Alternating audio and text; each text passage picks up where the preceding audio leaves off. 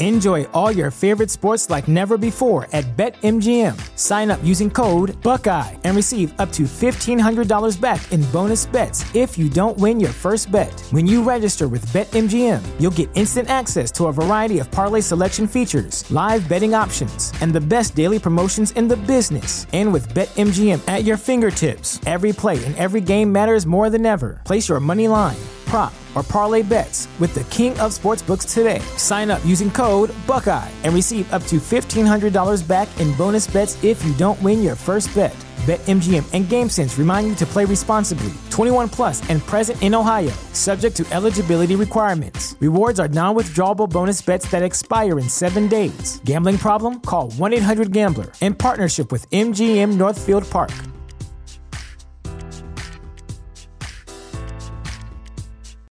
Without the ones like you, who work tirelessly to keep things running, everything would suddenly stop. Hospitals, factories, schools, and power plants, they all depend on you. No matter the weather, emergency, or time of day, you're the ones who get it done. At Grainger, we're here for you with professional-grade industrial supplies. Count on real-time product availability and fast delivery. Call, click Grainger.com, or just stop by. Grainger, for the ones who get it done. Bandwagon Nerds is taped in front of a live studio audience.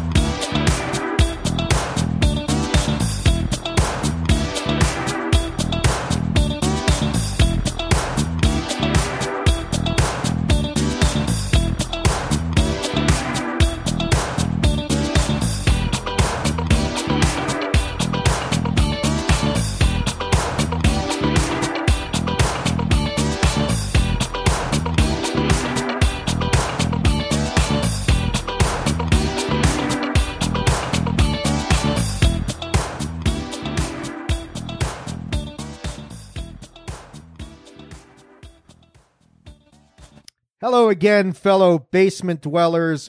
Welcome back to another edition of Bandwagon Nerds, episode 92. The unstoppable march to 100 continues on. It is me, one of your hosts, the lawyer Dave Unger. I am here today, welcoming you in on this Monday afternoon by the time you guys hear this. Mr. O'Dowd, our usual fearless leader, he is not going to be with us for few weeks anyway, couple weeks, 2 or 3 weeks. I'm not sure how long it's going to be, but it'll be a little bit of time as he tends to real world issues at his job. And I am actually not alone here today though, because that would be some really shitty podcasting if it was just me talking about nerdy stuff. I am joined by a couple of regulars, or at least semi-regulars. One of the pillars of the community is, of course, the one and only Reverend Ray Cash. Ray, how are you doing, my man? Pillars of the community? What you trying to say? I'm like some type of, what's Farrakhan do? What's pillar of community? What am I? I'll go with that. Am I sitting outside your house with the bean pie asking you to read this paper and donate to the message, brother? Is that what we doing? Sure. Let's go with that. Let's see how far that gets us. So, well, hey, I'm a pillar of the community. I'm my mind, man. How you living, brother? I'm hanging in there, man. Hanging in there on this lovely kayfabe Sunday morning sort of thing. So, always kayfabe. Always kayfabe. Kayfabe's not dead here, at least not completely. Until we start giving spoilers. That's right. That's right. But we are not alone here today. We are joined by, this is definitely one of the semi-regulars on the show, and welcoming him back in. It's been a few weeks since we heard from this young gentleman, this tremendous, another pillar of the community. I'm not sure which community, but he's a pillar of the community anyway. The voice of Chairshot Radio, the one and only Christopher Platt. Greetings and salutations, ladies and gentlemen.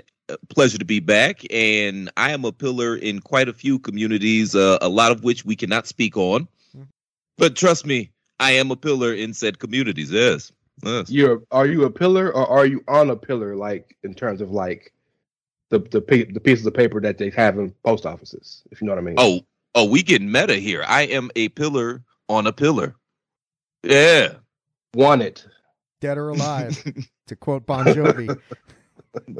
Nobody wants me. What you talking about? Which, of course, if you listen to Chair Shot Radio this morning, you will know, and Chris and Ray are hearing this the first time. Ray, I got to give you credit. You were the inspiration behind my pick this week, which was Bon Jovi, because we talked about it on Auto-Tune, the discussion last week, and you got me thinking, and I covered Bon Jovi, and of course, Patrick's pick was the Bare Naked Ladies. So, Bare Naked Ladies. Very fun episode of Musical Chairs this morning. I hope everybody enjoyed that and learned a few things. But, I was sitting there talking to my wife about this and talking to you guys about it, and realized that with you two on here, I was going to be like the token white guy.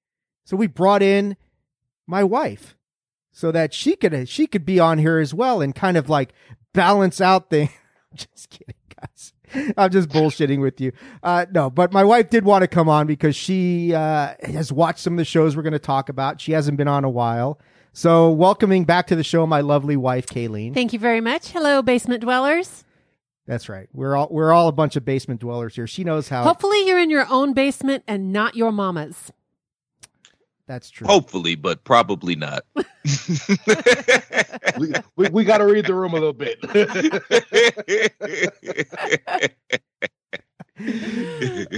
So we got some fun stuff to talk about here today. A few different things to talk about. I kind of wanted to pick the guys' brains on a few issues here while I got them on the show, and kind of just cover a few different areas of topics of conversation. We're going to start off, though, by talking about episode 3 of This Is Pop, which we've been covering the first 2 episodes. And like I mentioned, Ray was a big motivation when we talked about Auto-Tune last week, where he got Bon Jovi stuck in my damn head. And it just kind of went off from there. But this week, we kind of left the realm of Auto-Tune and went all the way halfway across the globe to talk about the Swedish influence on pop music. And I thought this was a really interesting episode because, I think Swedish music and ABBA is one of the first things that comes to mind. But this episode actually went a lot deeper than just talk about. I mean, the ABBA discussion was fun, but I did not realize the tremendous influence of Sweden as far as they're not pumping out super bands and stuff. I mean, they talked about Ace of Base and Roxette on the episode as well, but it's the songwriting going on and the impact and the influence that had on, possibly the biggest boy band in history, the Backstreet Boys, Britney Spears, who of course is in the news nowadays. So I thought it was a really interesting episode to kind of go through and say, I didn't realize that Sweden had that kind of influence on the music industry, but it sure does. What are your guys' thoughts on this episode? Ray, I'll kick it over to you first. I know you really liked this episode, so just kind of want to see what you thought. But what I love about this series, This Is Pop, is it puts so many things together in my mind, almost in a Limitless from the movie kind of esque way, where it's like I have all this random knowledge that I've heard or accrued, and then I see this, and it puts it all together. One of those being, I remember that before NSYNC came out in America, they were huge in Sweden. Never crossed my mind why. Now I see why. And so it's really, it really put two and two together for me. Another thing I never would have thought of is I just learned what the Eurovision tournament was last year. In fact, it may have been last year or this year. But I just learned about it. I didn't know what it was. So to know that ABBA used that tournament and did it in English for the purposes of getting big and blowing up is genius. So more than anything, these Swedes clearly have a model. Shout out to Dennis Pop, rest in peace to the homie, because he is clearly one of the 20 most influential people in recording music history, clearly, with all he's done. Shout out to Max Martin and the whole Sherry on Records and everything that came of that. But what was really interesting to me, besides the fact of their thought process on music, is their relentlessness on, we don't care about if you even know who we are. It's just about the business, just about the music. Because, nowadays, I'm a hip hop guy. I don't know so much about the production values of rock music because it's live music essentially recorded. But so much in hip hop is studio recorded, right? You got to have a beat made, you got to have instruments put together, this, that, and the other, all through. It's got to be mixed and mastered. It's all different. But nowadays, DJs are artists. DJ Khaled, DJ Chose down here in the South, even in EDM music, which is actually where Dance Pop came from. The DJ is the set, right? You know what I'm saying? Deadmau5 and Skrillex and David Guetta and all these people. The Swedes don't give a shit. The Swedes don't care. They just want the music to speak for itself. And Brian Littrell, homie from the Backstreet Boys, spoke to that. They didn't care. They didn't care if anybody knew who they were. He was like, I can hear a song and know that's Max. That's Dennis. You'll never know. Did anybody all the time? Platt, you're closer to me than Dave is. When you heard "Hit Me, Baby" one more time for the first time, I remember where I was, dog. I remember literally where I was in life when that happened. I never thought some Swedish dude wrote that, mixed that, mastered that, came up with the beat for that. Never. So it's crazy to see that things are so much bigger than you think they are. You know, this little, well, at the time she was 15, 16. So this little cute looking schoolgirl, white girl from the swamp in Louisiana is popular. She's from backwoods Louisiana. Keep it a buck. She is. Yeah. But out of Stockholm, Sweden, like it blows my mind. It really lets you know that music really truly is a connective language. Like, even if that's another, I'm sorry, I'm taking too much time. That's another thing that I loved that Dennis Pop and Max Martin and all the people in that tree or whatever you want to call it spoke about was simple lyrics, dog. Because in Japan, they're going to sing it. They don't know what shit means, but they're going to sing it. But they can feel it. Everybody knows I want it that way. Nobody knows what the fuck it means. I was going to ask but you, everybody, do you know what way you want it yet? Have you figured that out? Man, I've been singing that since like 2000. Still don't know, but I'm going to keep singing it, though. Platt, do you know what way you want it? I'm just wondering, man. I certainly know what way I want it. Unfortunately, my lady's not going to give it to me the way I want it. So, but at least you know what you want, and that's bigger than a lot of the guys on this. Did you watch this episode, Chris? Yes, I did. I actually played catch up. I know catch up goes on hot dogs, but yeah, I watched all 3 of these episodes this weekend in preparation for this show. I think I liked the first 2 a little bit better than this one, but this was fascinating. I mean, you know, for years you had heard the name, or I'd heard the name Max Martin. I knew he was this guy that had wrote all these poppy songs and all these, you know, and whatnot. Didn't know anything about him. Didn't know what he looked like. Had no idea whatsoever he was Swedish. And it was just crazy seeing all these huge ass groups and artists just flying over there to Sweden and being there, cooped up in there for, you know, weeks and months on a time and coming out with these super mega hits. You know, it was crazy. One thing that I've always, by the way, free Britney, got to throw that out there. But one thing that I always appreciated about European artists is that without question, they always pay homage to the black artists that inspired them. You know what I mean? They really do. Like in my debate versus the Stones versus the Beatles. Well, number one, I like the Stones music better. But another thing that brings me over the top, if you listen to their first few albums when they first came over here, those are blues records. Every single one of them was blues records, and they always made notion to the fact that they always paid homage to Muddy Waters, who was a big influence on them, even to the point where they brought him on tour with them. So that's something that I've always appreciated about the Europeans, and just, you know, when it comes to pop music in general. But yeah, this was fascinating, seeing, you know, all those hits that came out, and yeah, it was very interesting. Yeah, you'd be hard pressed to find a Beatles song that sounds bluesy. That's for other than Rocky Raccoon. That might be the only one and that's not really bluesy. That's more country western mixed in with I don't know what. It's one of my favorite. Country is blues, just with a little more twang to it. That's all. Yeah. I mean, yeah. We'll talk about that next week, by the way. That's right. That's right. Country is a big focus on This Is Pop next week. Babe, what'd you think? You sat there and watched this with me. You were you were very interested in this show. It's or this episode, especially the Swedish influence on music, much bigger rabbit hole than I think any of us thought it was. And I dig that, baby. Yeah.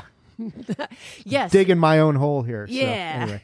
No, I really enjoyed it. And, I've always known that there was a Swedish influence in a lot of pop, but I did not realize to the extent how far it trickled down and all the timelines that it branched out into, so to speak. There's, I remember I was telling you last night on the couch, the first time I heard ABBA, I think I was 7 years old, and I heard them on the radio, and I loved them, and I've grown up listening to them and loving them, and I remember taking some flack sometimes over the years for loving ABBA, and I still love ABBA, and I don't care now if I take any flack from anybody. They can go, tick off, but it was very, very interesting, and I loved knowing the history about just how far the Swedish influence affects us. I love Britney Spears' stuff. I love, NSYNC and Backstreet Boys and some of the other, was it Ariana Grande that had a song? I'm not sure. I can't remember all the artists. Adele. Yeah. But it's just amazing to see how deep and how influential they've been in American pop music and the culture, and it was nice. They are they do take such satisfaction in knowing that they've gained success, but they're very humble and kind about it. They're not braggarts, and that's really a nice thing, especially nowadays with so many people just getting out there and running their mouth about their success and stuff. It's nice to see people have success and just be good with it and be kind and humble about it.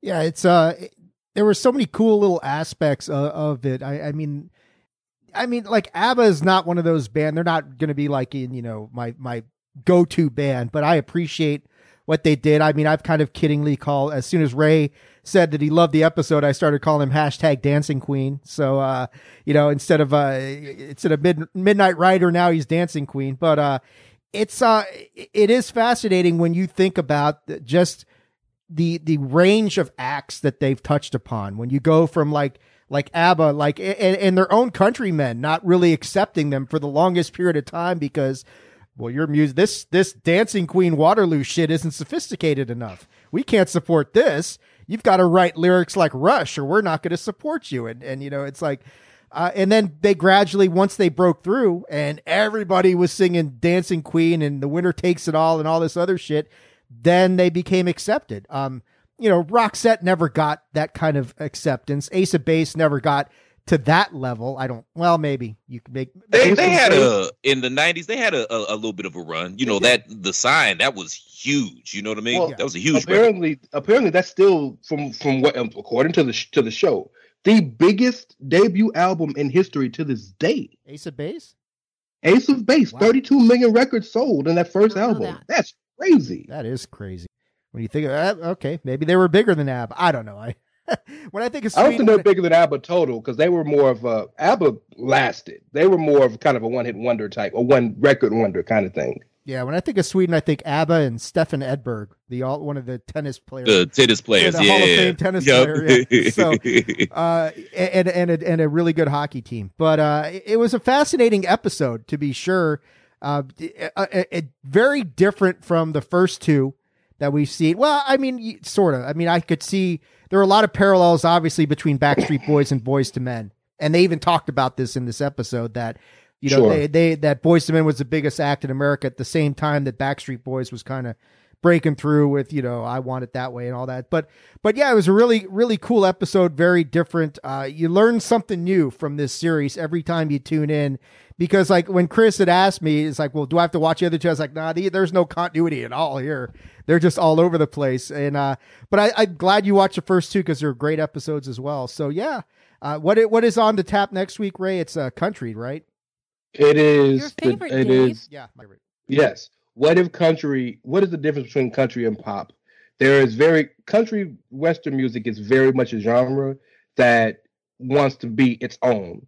And we've seen that there are people who have went from country to pop. Garth Brooks comes to mind. Dolly Parton they talk about.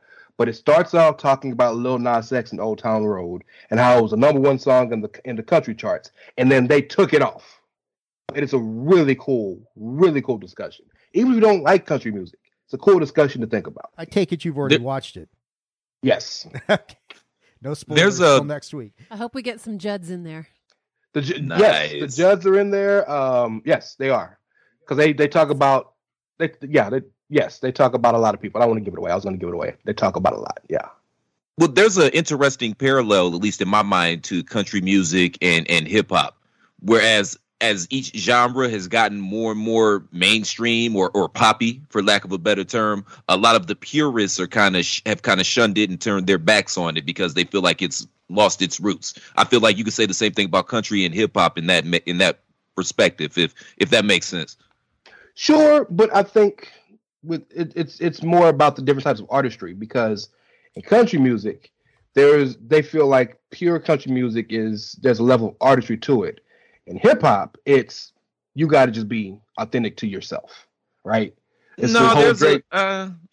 disagree with that. I think I think one of the things where hip hop kind of lost its way is the lack of artistry. At the end of the day, it was about DJing. It's about being able to rhyme and have lyrics and, vocabulary and stuff like that. And I feel like that's kind of been lost along the way. Not saying that there's not guys and women out here that are, still spitting, but I feel like that's kind of been lost. And I guess, you could say authenticity, but we kind of saying the same thing, just differently, basically. Yeah, we are. We are. I think of the Drake conversation, and nobody can sit here and argue Drake's success or even his musical ability, but because he doesn't 100% of the time write his own rhymes, people are trying to question his authenticity as a rapper. That's fair. That's ridiculous, and that's kind of the arguments that they have in country music. But the difference is, I remember the CMAs invited Beyonce, and they lost their shit. But the year before, they invited Justin Timberlake, and it was all good. There's some levels to that, and they touch on it very slightly. They don't touch on a whole lot of racial issues as much as I would have liked for them to, because there's a lot of those undertones as well. But they really get into it. Check it out next week. It's a very good show. Even if you don't like country music, you'll enjoy it. And then episode 5 is Britpop. Finally get to have the Battle of the Gallaghers. Oasis and Blur, man. That's more my wheelhouse than country music is. But, I will coincidentally have to miss the country music discussion. Hey, and I just want to, for the record, Dave can sing country music. We were at the Crystal Palace a few years back, and he was at a dinner, and he was not, very happy he was there at the time. But he started freewheeling a little country song in honor of, Merle and Buck, and he did damn well. By damn well, I made up lyrics about a guy with a pickup truck, a coonhound, and like his girlfriend left him for the plumber or something like that, and I just free roamed with this, and she thought it was great. It was great. Wow. Record that, Dave. I promise you'll sell 2.5 million records. Probably. Especially in this town. Bakersfield is like, hotcakes. The country music capital of the West. So anyway, we're not here to talk about country music, but we are going to talk about a new series that started. Now, we weren't intending to talk about this. When behind the scenes, pulling back the curtain, we talked with Patrick. We are going to be covering this on the Nerd Review. Me and Greg DeMarco's going to fill in for Pat, and I think Ray's going to do it too. But as I was talking to guys yesterday, and everybody was talking about what if, Tony's asking questions about the kind of Starro sort of cameo of sorts.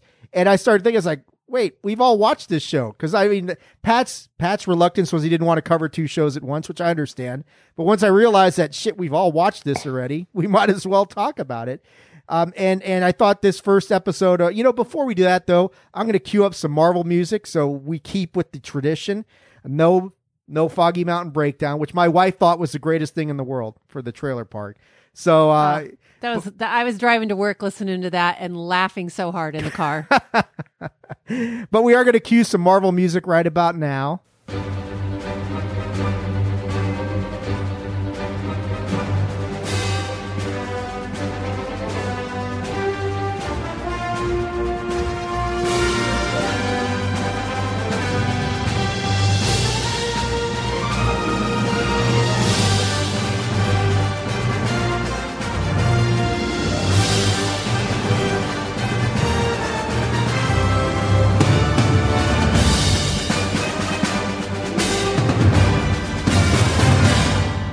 We're back. So let's talk What If, though. Let's get into this first episode, which my wife sat down and watched it with me. I'll get her thoughts in a minute. She wasn't so thrilled about it because she just wants her one continuity. And I can grasp this one continuity. I don't want it to be pulled out from under me. I don't want it torn in different pieces and have to, fathom something different, contemplate a different reality. The whole basis of the show is the Watcher and his looking into all these different realities that exist. And this is why the show coming after Loki makes so much sense, because that set the groundwork for this multiversal approach. And this first episode it's great. This is how a lot of fiction, if you've ever written any sort of fiction, the basic premise of writing fiction is to ask the question, what if? And then you create a story based on what if zombies were real? What if you could bury a cat in a fucking Indian burial ground and it comes back all fucked up? Can I do that with a person too? And that's the premise of Pets. What if a super virus killed most of the population and just, that's COVID. Whoa. Too real, baby. Too real. So this one was, the premise of this first episode was, what if Captain Carter was the first Avenger? And the general gist of the story is we're following along with the same familiar Captain America storyline that we all saw in First Avenger. But right as he's about to jump into the chamber to get hit with what the hell is it called, Ray? The rays, the V-rays? I don't know.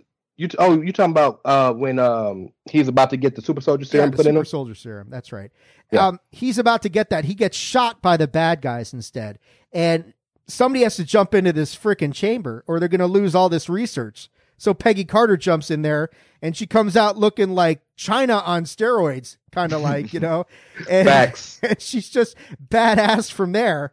And she becomes the Captain America persona, but instead of having the American, the symbol of America on the shield, she's got the Union Jacks on there. Steve Rogers ends up being a variation of Iron Man who looks an awful lot like Iron Robot. Is that giant robot? The Iron Giant. The Iron Giant. Iron Giant. So he looks like that, and we go from there. It's what I like about the episode is you talked about. I mean, in this episode, what I liked that they did was they really showed you the gender discrepancy that was going on in this time frame in the late 40s when this stuff is happening. And they didn't shy away from that. They realized that this is going to be a touchy subject. There's going to be a lot of people who probably aren't going to be happy about seeing a woman marginalized like Captain Carter was in this whole story, but they didn't shy away from it. And I think they wanted to present that to you to say, look at this discrepancy. People just automatically think because she's a woman, she can't do this. No, by modern standards, we know that that's not the case. But I loved how, you don't learn from history. You don't learn about your mistakes unless you know about them. So they're trying to say, hey, look at how we treated women back in the day. Even somebody with superpowers was still getting shit on. But it was a fascinating story. And at the end of the whole thing, we learned that Steve Rogers and Peggy Carter are just star-crossed lovers in every possible way. This time it gets reversed where, Peggy takes on, I know Tunney called it Starro. To me, it looked like the Kraken. I don't know what the fuck it was. But, she gets sucked away into Marvel loves pocket dimensions. So instead of being frozen in ice for 70 years, she gets taken away in a pocket dimension for 70 years, comes back and realizes, like Steve did when he came back in the movies, that 70 years has passed by and, that's it. So, your guys' thoughts, let's give it to Chris first. See what you thought. What did you think of this first episode of What If? What do you think of the premise? Did you enjoy this episode? Are you interested to see what other crazy stuff they come up with? What if Superman was in the Marvel Cinematic Universe? I don't think we're going to see that one, though. But Hyperion. Oh, that's right. That's right. Just real quick, I want to get your thoughts on something. As you were talking, Dave, I was working on my first top 10 pop hit. This is what I got so far. My baby left me tonight because of the plumber's pipe. I'm drinking my whiskey, and now I'm so tipsy, I might just go and start a fight. I think it's got potential, man. I could see that. Drunk? You got drunk and fight. You sold. That's it. All you're missing is a pickup truck. You throw that in there, and you got a gold record, baby.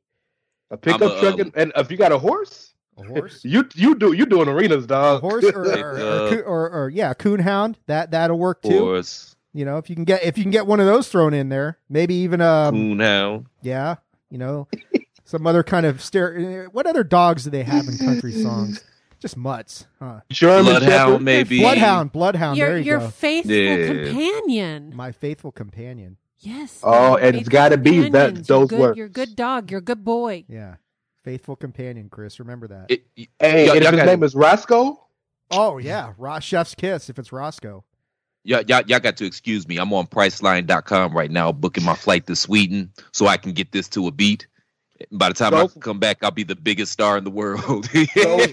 Go straight from Sweden to Nashville for the Grand Ole Opry. Sweden hasn't broken into the country market yet, so you could be the breakthrough kit, Chris, kind of like the Delta variant. You know, you're the breakthrough. Hey, breakthrough case. And while we're off subject, is anyone else going to Vegas next weekend? Just us. Again? Yeah, just us? Chris is going to Chicago. Unfortunately. Chris is going to Chicago. Okay, what's in Chicago when you could be going to Vegas? CM Punk. Oh. Yeah. Yeah. I love the response. Oh, okay. Yeah.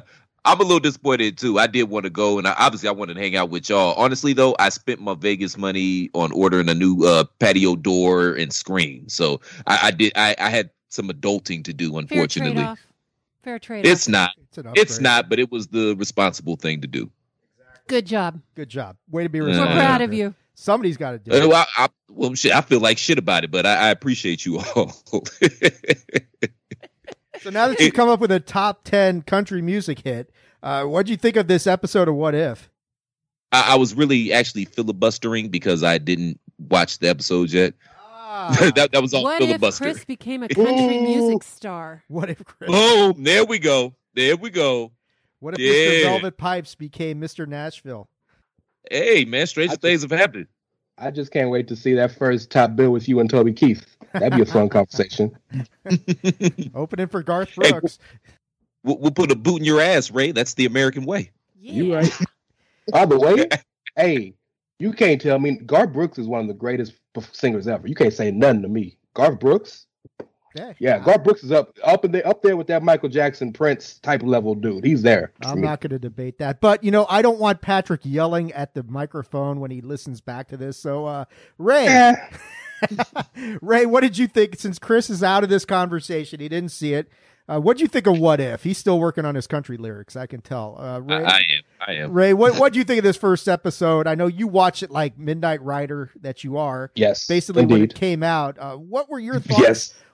We knew what the concept was, actually seeing the concept brought to life. And with this, was this the right first story to tell? What do you think of everything? First thought is about time Marvel got some animated content that's good.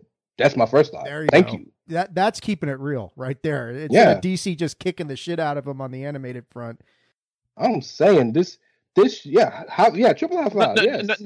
No. We're gonna act like X-Men, the animated series, and Spider-Man, the animated series in the 90s. We're talking about the 90s. We're talking about current time since the MCU and DCEU has started. Okay, fair enough.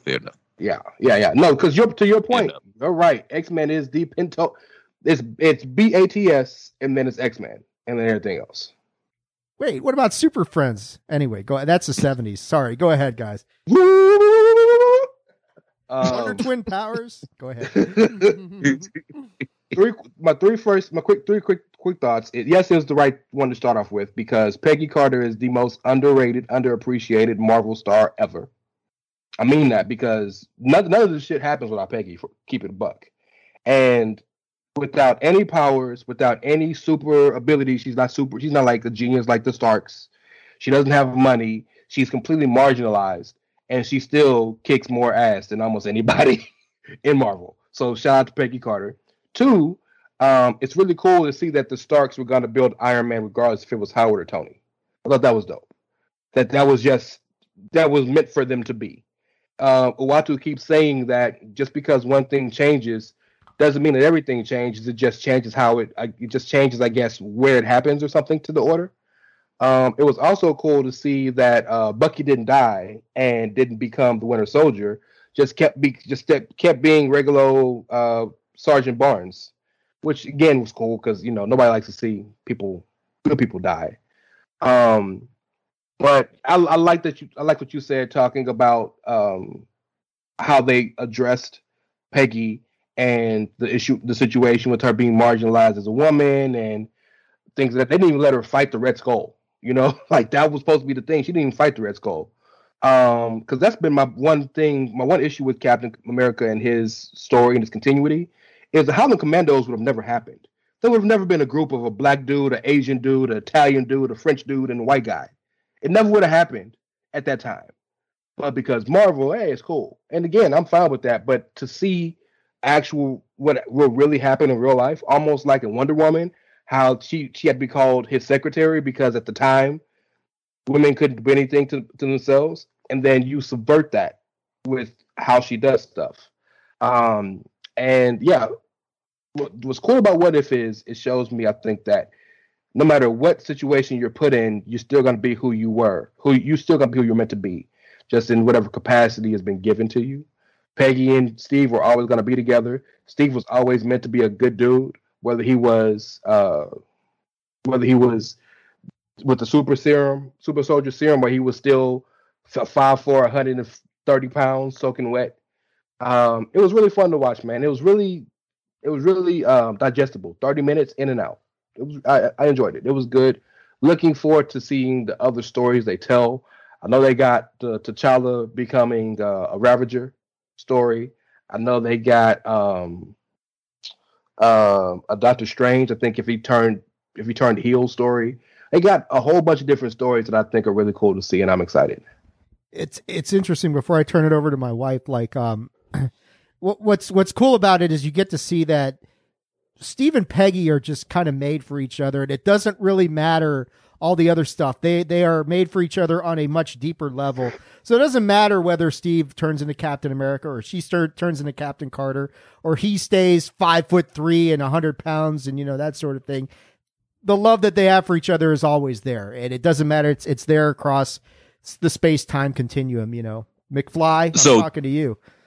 Does that mean? Matter of fact, another one. I'm gonna get on there in the order of flux capacitor, so we can go back in time. I can fly to Sweden with the Backstreet Boys and record this song. But does Peggy bang 3 generations of the Rogers like Steve did? We don't know, because like he said, instead of being put in the ice, she gets put in the pocket dimension, and she gets pulled out by the Tesseract at the same time when Steve got pulled back. So we don't see anything further than that moment of her realizing what year is it. So for all I know, maybe Steve Rogers' great grandson, I don't know, Paul Rogers, Stan. Yeah. Maybe her and Stan. Maybe I don't know. I just know this. How creepy was it at the funeral when he realizes, oh shit, that was her nephew, that was her niece. Ooh. Yeah, it's interesting. Like from the standpoint of the pocket dimension she goes into, because she's just fighting this Kraken-like creature for 70 years, but to her it's over in an instant. It's the quantum realm in some ways, where like when Ant-Man was gone for 5 years, but to him it was just a matter of minutes. So yeah, it's an interesting concept how they handle dimensional sort of variances and abnormalities, but it's a cool episode. I liked it. Babe, what'd you think of this? I know you were not exactly gung-ho with this show, but what'd you think of this thing? No, I wasn't real gung-ho because like you said, I don't like my timeline messed with. but that it was very obvious right up front that yes, this is a nice afterward to Loki. I thought it was great, and glad they went with ladies first in the story. I was very happy to see that immediately. Well, even before Carter got into the machine and Stark turned it on, she made the decision to stay down with the boys on the main floor, and that was the moment everything changed, because it put her in the position to step up when no one else could or would or wasn't aware that someone needed to step up in that moment. She stepped up. She became Captain Carter. She was badass all the way. That general or whoever he was, that douchewad, he gave her such a terrible time, and she held her tongue for a while, and then she didn't. But she just did what she did. Even when she was Agent Carter, she was decisive. She graced a room. She was just kind in the process, and she had so much to bring and offer to the situation. And then, of course, as Captain Carter, she can bring physically more and do more than she is able to as Agent Carter. And her and Steve, it was sad. I was sad at the end because I just told Dave, oh, so they're not together still. And that made me a little sad. But it was great. It was fun to see them interact because, their hearts, they're soulmates. They're always going to be together. They're always going to love each other no matter what the timeline may be, I guess. And but that was really awesome. And then, she gets dumped in with Nick Fury and, oh, hello. And so now her story begins with being in modern day times and dealing with going forward and moving forward with that. But as the first Avenger, that's pretty awesome. And I also told Dave, geez, that's too bad that didn't happen because, the last 70 years could have been much better for us girls. That's true. Women's Lib is alive and well in the MCU. So, very powerful first episode of What If. I'm not sure which one's next, but how many episodes do they have this first season, Ray? Do you know? I think it's 8, but Susan B. Anthony, Elizabeth Cady Stanton, Peggy Carter. There you go. Yeah. I like that. But I think it's 8. That's right. The female Mount Rushmore. There you go. Nice. Let's put Peggy Carter up there. And Boy George. Yeah, Boy George too. He belongs up there. A very good point, Chris. Very good point. I like Boy George. Wow. I do too. I'm here for Culture Club. I'm just being an asshole. Culture Club. We don't call Chris Karma Chameleon for nothing. That's If Culture Club comes on the radio, it gets turned up. Not if I'm in the car. But anyway, that's another story entirely. Well, guys, I think you really want to hurt me, Dave? Do you really want to see me cry? No, I really don't. I like you too much, Chris. But you know what? That brings us to a good point for the first break. And this is why I'm glad. Well, I'm glad for many reasons. But Christopher Platt's here because he can do the commercials that I hate to do because I don't remember half of the shit that I'm supposed to say. So Chris is here, the voice of the Chairshot Radio. He says it 25 times a week on various things. It may not actually be him, but it's a facsimile of him. So we've got him here right now. Chris, why don't you tell the people how can they support thechairshot.com? Well, Dave, I'm happy you asked. If you do want to support your favorite website for news, reviews, opinion, and analysis with attitude, because you're smarter than the average fan, we implore you, we insist upon you, please and thank you, and please make sure you visit ProWrestlingTees.com/TheChairShot and pick up an official Chairshot t-shirt. We've still got some summer left. There's a lot of barbecues, a lot of picnics. We got Labor Day coming up. A lot of cool things happening. The biggest party of the summer is next week, i.e. SummerSlam. So why don't you show up decked out, fresh to death, dressed to kill, in the aesthetically pleasing plethora of t-shirts that we have over at ProWrestlingTees.com/TheChairShot. By perusing ProWrestlingTees.com/TheChairShot, I guarantee that by going to ProWrestlingTees.com/TheChairShot, at ProWrestlingTees.com/TheChairShot, you will find a t-shirt you enjoy. I guarantee you we have something for everybody. And again, you're not only making yourself more beautiful, you're also supporting the movement, because thechairshot.com, we're not just a website, we're a movement. That's right. 6.5. For a live performance, I give it at least a 6.5. All right. We're going to hit the actual paid commercials now. And as soon as that is done, we'll be back to talk about some more news around the nerdosphere. You're listening to Bandwagon Nerds on the Chairshot Radio Network, a part of thechairshot.com. Enjoy all your favorite sports like never before at BetMGM. Sign up using code Buckeye and receive up to $1,500 back in bonus bets if you don't win your first bet. When you register with BetMGM, you'll get instant access to a variety of parlay selection features, live betting options, and the best daily promotions in the business. And with BetMGM at your fingertips, every play and every game matters more than ever. Place your money line, prop, or parlay bets with the king of sportsbooks today. Sign up using code Buckeye and receive up to $1,500 back in bonus bets if you don't win your first bet. BetMGM and GameSense remind you to play responsibly. 21 plus and present in Ohio, subject to eligibility requirements. Rewards are non-withdrawable bonus bets that expire in 7 days. Gambling problem? Call 1-800-GAMBLER. In partnership with MGM Northfield Park.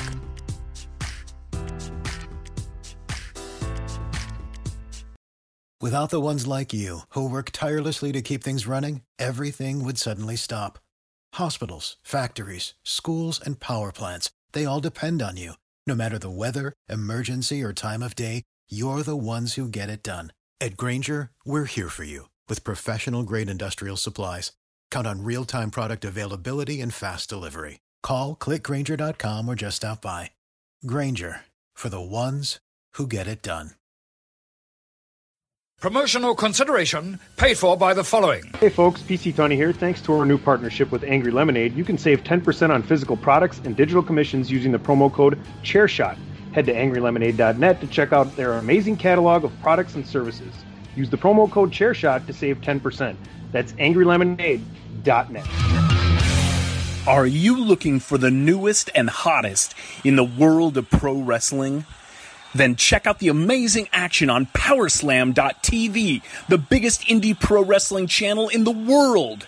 Get over 6,000 hours of the best events from over 150 of your favorite promotions from 20 different countries around the globe. Brands like Progress Wrestling, Evolve Wrestling, Combat Zone, Defy, PCW Ultra, PWX, Over the Top, Shine, and hundreds of others with fresh content added every day for only $5.99 per month. Get your free trial today at Powerslam.tv. Go to Powerslam.tv, promo code ChairShot, get your free month. Again, that's Powerslam.tv, promo code ChairShot. TheChairShot.com. Always use your head. We're back, guys. Let's talk some. We're not going to go to the trailer park on this one because this really wasn't a trailer per se. I guess it kind of was. I don't know, Ray. What do you think? Was it a trailer or was it more of a sneak peeky sort of thing? I'm not really sure. It was a teaser, okay, but it was closer to a trailer than the Stranger Things was because it showed actual things that we'll see in the series. Yeah. Yeah, you know, you're right, but I think I'm going to abstain from the banjos. You know, we've got too much country on this episode already, so we don't need to throw in the banjos right now. That's bluegrass, buddy. Yeah, that's right. It's all about the fucking violins and shit. But we got the big announcement. It was a teaser, like Ray is saying. Doom Patrol Season 3 coming September 23rd, which is shockingly right around the corner. I did not expect it to be coming that quick. I'm not caught up with the show. I freely admit that. I'm working my way through it. I love what I've seen so far. I think my wife is actually, you're fully current, right? Well, yes, I've been fully current, Dave, unlike you. Okay. Ray, are you through Season 2? Yes, sir. I binged it as soon as it came out. Chris, have you seen any of Doom Patrol? I have seen nothing. I have no idea why I'm even here this week, ladies and gentlemen. I'm about as useful. I'm about as useful as an eyeball on your asshole for this week's episode. And on behalf of my fellow nerds, I sincerely apologize. Time out. Chris, there was an eyeball. You're sorely lacking. Yes. Wait. I am. And there was an eyeball in the asshole. Starro. That's right. That's right. So I'm saying you actually might be heavily useful. That's true, Chris. That's true. You could. Well, at least I'm good for something. Yeah, you're just a notch below a starfish, a giant starfish destroying everything. You're just right there on the food chain sort of thing. But anyway, I've seen some of Doom Patrol, not all of it. So I'm actually going to kick this over to Ray and my lovely wife Kayleen to talk about How excited are you guys for Doom Patrol Season 3? I'm going to have to get caught up because I have a feeling this will be a show that we're going to be covering here on Bandwagon Nerds. And I mean, from what I've seen so far, it's like, yeah, sign me up. But I was thrilled to see, because, we're waiting for all these shows that we've been covering that we're really interested in to, come up, Cobra Kai Season 4 and Lock and Key Season 2 and Witcher Season 2 and all that sort of stuff. Book of Boba Fett. Boba Fett in December. That's right. So we got a lot of stuff that we're looking forward to. Hawkeye's coming out. But this one's, I think, the next one on deck. Yeah, from what I've seen about Doom Patrol so far, batshit crazy doesn't really begin to describe it, but it's a lot of fun. Ray, Season 3, how excited are you? We're like basically a month away. So, I mean, what are your thoughts on where we're going with this thing, and what are you looking forward to? I'm massively excited because Season 2 ended very, very abruptly because it was filming right as the pandemic was starting. So they didn't get a chance to really kind of end it the way they would have liked. It was like a very rushed 8 episodes instead of a full 10 or 13 episode season. So to see them try to pop back up in Season 3, and they've had the full opportunity to expand upon those characters, super excited about. All those characters have grown so strongly. Rita's finally believing in herself, just not the big blob anymore. She actually can control herself. Cyborg is really rocking with the team. The doctor, I can't remember his motherfucking name, is back, but the doctor is back. Like it's we really got a chance to really continue to do some more stuff. But more than anything, what I love about Doom Patrol and essentially Suicide Squad is that they're taking the most obscure, ridiculous, asinine characters that these dudes ever created and showing them to the masses and letting people know how wildly and massively entertaining they are. The Robot Man is that's maybe one of my 5 favorite characters that's been on television in comic book history ever. Brendan Fraser is so wild. So I'm so excited to kind of see this. And then they're HBO Max official now. They're off of the DC Universe app, because I actually subscribed to that. That's where I saw this stuff on. And they're on HBO Max now. And so I'm really, really interested to see how Season 3 continues to up the weird meter. Up the weird meter, indeed. Babe, you've seen all of this thing. You share Ray's opinions. Did Season 2 feel like it was rushed to you? And what are you looking forward to in Season 3? It felt a little rushed, but I'm just trying to go with the flow and not try to expect the same thing out of every show every time, because you've got to allow for some flexibility. Talk about going down a rabbit hole. This is freaking crazy. I love it. It's fun. It's so emotionally in depth with some shit. Yes. That sounds like some country lyrics. It's emotionally in depth with some shit. With some shit. I think we got a title, gentlemen. These characters are so disturbed in so many ways. And just when you think you've kind of like, oh, I kind of get this. I figured it out. Oh, I think nope. One more bomb gets dropped and you're like, whoa, this adds a whole new angle to who they are, why they're doing what they're doing. It's amazing. And I can't wait. We waited too long already for the next season. So in my mind, they're just dragging us out and causing us pain. You can't see Ray, but he's agreeing with you completely. If I may, I'd be remiss if I didn't mention Titans, because Titans was kind of the flagship of DCU with the rebooted Young Justice and Harley Quinn. Doom Patrol is a spinoff of Titans. So to see Titans come back, and they started back this past Friday with their first 3 episodes, they're kind of reenacting the Red Hood story, because Jason Todd is on there. And of course, as Jason is one to be, he's an asshole. So needless to say, things happen. So to see Titans come back, I think they dropped on August the 12th, and then, since just like as they are a spinoff of Titans, Doom Patrol the next month, all is well in the DC universe. And I'm talking the Arrowverse. I'm talking about the proper Jeff Johns, Warner Brothers DC universe. It's really cool to see them getting back. Harley Quinn is coming back pretty soon. Young Justice will be back in 2022. If it feels, I know Delta's here and we can't go outside again, but like at least on television, we're back to normal, and I'm so hyped for that. Yeah, it's and you watched the first episodes of Titans, didn't you, Ray? They came out. Well, yes, I am the Dancing Queen, but besides that, the Midnight Rider. Besides being the Dancing Queen, I'm the Midnight Rider. So yes, I woke up early in the morning, 2:00 Central Time, and caught all 3 episodes. And when I tell you, Titans is a good 45, 50 minutes, concise, tight. It's so good. Again, they're reiterating the Red Hood story. It is a little different, adapted for television. So it's not exactly as it was in the pages, but it's a lot of similarities, a lot of closeness. But quite often you don't see major shocks at the beginning of seasons. That's normally kind of put towards the middle of the season and the end of the season to kind of be cliffhangers.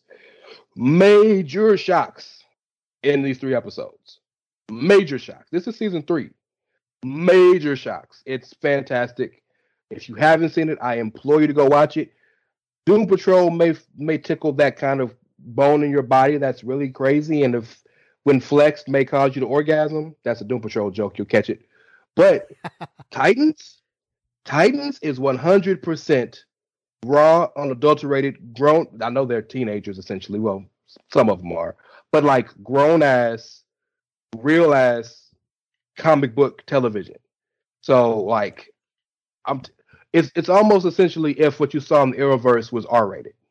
What was the line that I said in the chat room this week that I think Jane said? Something about Dusty Queefs or something like that. I said, only in Doom Patrol do you hear something. Do you hear lines like that come out? It was some crazy shit. Top 5 funniest moments in television history. Yeah, I'm going that far. Is when flexed wrong and made everybody orgasm. And what's Robot Man's real name? Is Brendan it Chuck? Fraser. Yeah, but what is his name on the show? Oh, Cliff. Cliff, yes. You know, Cliff is a robot, so he's trying to fit in and acting like he's orgasming too. And then James, I'm like, you don't have anything. What are you doing? He's like, I don't know. Top five hilarious moments ever. If you've watched it, you understand. I will get there. I promise you. I'm going to get there. I can't wait to see it. You'll get there? I will get there in more ways than one, apparently. This is Unger. It's just on it, man. So I want to throw this out to you, Ray, because I know we've talked about it with the animation stuff with DC before. Why do you think DC gets it so right with their TV shows and is real hit and miss with their movies? And I mean, even Chris can jump in on this because he's seen enough of the TV and animated stuff to probably have an opinion on this. Why do they get that right? And they seem to struggle with the movies so much. I think they get it right, number one, because DC should always be Marvel when you're looking at characters, because their characters are bigger, more known, more popular. So off the name of their characters, they should always do better, right? So, but the beauty of it is, DC's movies didn't have a plan. They had a plan and they didn't stick with the plan because they was trying to catch up. And so their plan changed 2 movies into the plan. The TV shows, all the Arrowverse shows are connected and they have long-term plans, right? They successfully adapted 3, if not 4 shows, maybe 5 if Black Lightning was involved. They stopped all of them at the same time to do Crisis Across Infinite Earths. 5 shows, dog. But they planned to that. The movies can't even get the same Joker in the same universe. Exactly. So, right. You know what I'm saying? So, like, there's continuity. Even Titans and Doom Patrol. Beast Boy is in the Titans.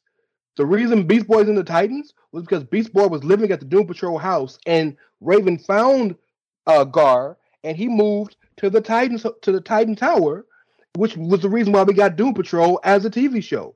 Everything is connected. Young Justice connects so many different things. Granted, they're in their own world because they're animated, but it's just they actually have a chance to really make things work. And plus, with animation, you have to really sit down and take time to build things. With TV shows, since it's recorded different than a movie, you have to sit down and really plan and take care of things. Like, if you're gonna do a season, you have to think about season 2 and 3 before when you're doing season 1.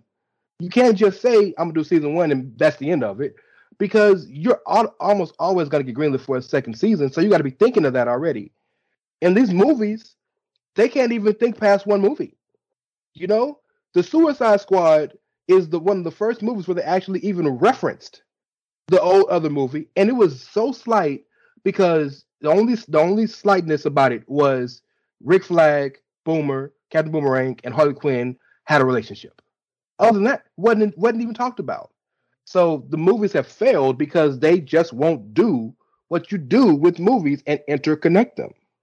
No, so you're right, and I think Marvel, kind of the MCU, spoiled people into the because it wasn't really like that before. You might get trilogies and stuff like that, like Dark Knight, that sort of trilogy, but the MCU made it almost like it's almost mandatory. You've got to have a continuity or people aren't going to accept it. And the DC TV shows, like you're saying, Ray, had that continuity, and the movies really don't. Chris, you've seen enough of these things. Did you agree with Ray, or do you see it a little bit differently? I 1,000% agree with Ray and your synopsis on that.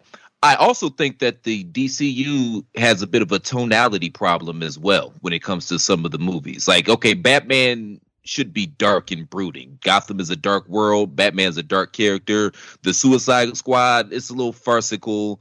Okay, cool. Whatever. Not my particular flavor of vodka, but okay, cool. I don't like emo Superman. I don't think that it fits. It doesn't fit the character. He's the goody-goody of Mr. Goody-Goody. Like, he's the most goody-goody of all the goody-goodies. Like, that's what he is. I don't like the brooding emo Superman. It doesn't make sense to me because Superman is basically God. And what happens if God has a bad day? Or if God catches an attitude? You know what I mean? Injustice happens. Injustice.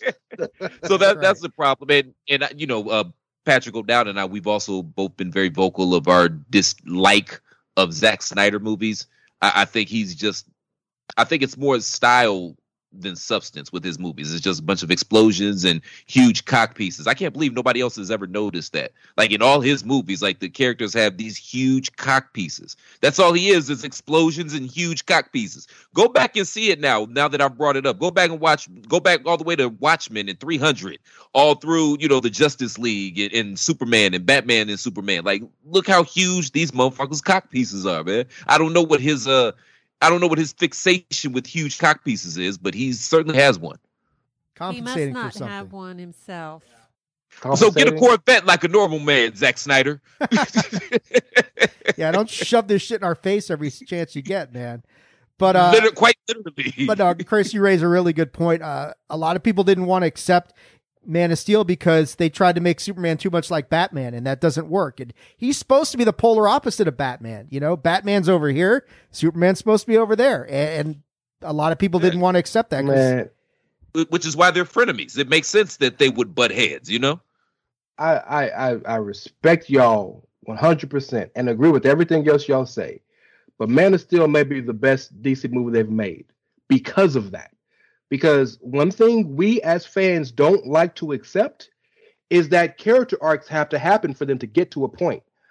Batman didn't just wake up one morning and become Batman. It took years for him to get that jaded. Superman didn't just wake up one morning and be like, hey, I love the world, hooray. No, he had to go through some stuff to become goody-goody. Man of Steel is where he goes through that. And what happens at the end of Man of Steel, the most un-Superman thing he'll ever do, killing Zod, turned him into, I can't be this guy. I have to be who I am. And you see him wrestle with that in Batman versus Superman. You see him wrestle with that, almost ready to give up when he didn't see old boy blow up the thing. And he gets to the point where, at the end of all of this, I am truth in the way and all of this. You got to get there. And I don't feel like our audience anymore as fans are willing to let things get there, partially because, especially in Superman's position, because there's been 45,000 different Superman movies. But like Henry Cavill, a.k.a. Dave's side piece, what? Did you just call him your side piece? Yeah, he just called him my side piece, son. Did you know that? I thought Ken was your side piece. You've got two? I got multiple side pieces. Damn. Ray, you're not supposed to be telling all these secrets, man. I mean, to be fair, Kayleen, have you seen Henry Cavill's cock piece? We were just talking about it. I mean, yeah. How can you blame a guy? Oh boy. Anyway, go ahead, Ray. No, I can't follow that. You know what a mark I am for Superman. So my thing is, and I like Man of Steel a lot better than a lot of people do, but Superman's a character that you're not going to win, because if you make him this Boy Scout goody, people like Ray Cash are going to bitch about it because they don't like him being that much of a goody. And if you make him a little bit too dark like Batman, you've got a bunch of other people on the other side saying, this is not my Superman. Yeah, but you just rejected your Superman over here, and now you're going to reject a different version of it. So Superman can't win until he's Injustice Superman. Then he just kills everyone. It's funny to me, though, that y'all consider that dark. Have you seen some dark shit from some of these DC heroes? That Superman is dark? Well, not compared to Dark Knight. No, that's you know what I'm saying? Or Watchmen. Dark Knight and Watchmen are as dark as it gets. So that's fair. But how about they just make a good movie? What's wrong with that? Like, let me ask y'all, because there's this level of depth that y'all see with Man of Steel that I just don't see. I don't see the depth that y'all see in that, man, especially coming from a Zack Snyder piece. I just didn't see that there.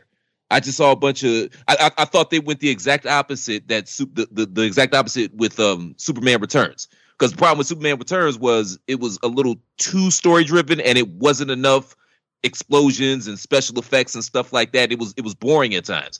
And I think they flipped that on its head when it came to Man of Steel, and it was the exact opposite. Not enough character. I'm probably proving Dave's point. Like, I'm not going to be happy either way, but not enough character and just all explosions. Like, they haven't got it right since 79 and Christopher Reeve. Well, yes. Well, that's part of the problem. That's the problem. See, like, in defense of Superman Returns, I thought Brandon Routh did a great job. The problem with Superman Returns was the plot didn't make any fucking sense. Wait, how exactly did you get Lois pregnant? You know, the bearskin rug at Niagara Falls, right, Chris? That's how it happened. Yeah, boy. But, but the thing is, you took away her memory, so she just kind of is pregnant. She doesn't know who got her pregnant, but then she realizes that Superman must have got her pregnant. And how the fuck does all this fit together? It doesn't make any damn sense. Immaculate conception. No, it wasn't. And you passed your powers to this kid through your sperm?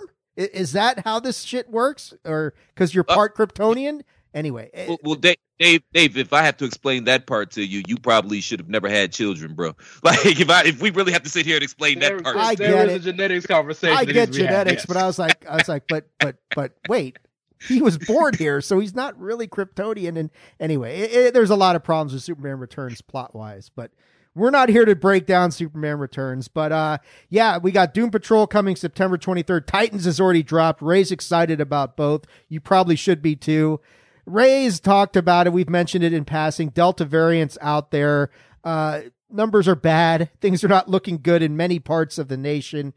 This resulted in, we got a bit of bad news on the cinema front. Venom has been delayed by a few weeks. Nothing huge. Nothing earth-shattering. Venom's not expected, I don't think, by any of us to be some world beater of a movie, although it looks interesting for sure, and you're going to get Carnage in it. I think the bigger question I have coming out of this delay is posing it to all three of you. You guys nervous? Are we going to see more delays? Is Shang-Chi in trouble? Is Eternals in trouble? Is Spider-Man No Way Home? Is that in trouble? I don't know what else is coming out. Has DC got anything else coming out this winter, or are we done until next year? I don't know. I don't remember, but I think we're done until next year. But we do have 3 big Marvel movies coming this year that have already been delayed a little bit. Are you guys nervous about this situation, or is Delta just kind of something we got to get through for the next few weeks, maybe a couple of months, and then we're back on the other side of it? I myself personally, I'm a little bit nervous. But at the same time, I'm like, people are really just kind of sick of this shit. And it's like, dog, just let it run, let this thing run its course. And unfortunately, some people are going to pay the ultimate price for this thing. But I think a lot of people are just like, we don't want to go back to the way it was, even if we should. And I don't know. I mean, I am nervous that you're going to see a delay on some of these things, but I don't think we're going to see, it's not going to be #2027 or anything like that. but it might. I could see stuff getting pushed to next year, to 2022, if the numbers don't start coming down. But what are your guys' thoughts on this? How nervous? On a scale of 1 to 10, what's your anxiety level about delays on these movies coming? I'm with you, Dave. I don't think that we could go back on lockdown. The yahoos and the idiots would burn this bitch to the ground if they tried to, even if that was the safest thing to do. At this point, you can't do it, man. And I don't want to get too political on here, but I mean, this shit has just been fumbled and bumbled and stumbled from the beginning. And you know what I mean? Like bumbling, stumbling. Yeah. So yeah, I don't think that you can go full lockdown. Yeah, you probably should push stuff back, especially since this whole Scarlett Joe thing is going on with the studio. You kind of want to avoid shit like that. So maybe the best thing is to just kind of play it by ear, pull back, and have a tentative release date, but just see what happens. There's no way Shang-Chi gets pushed back. I just don't see it. It's 2 weeks away. I don't see it.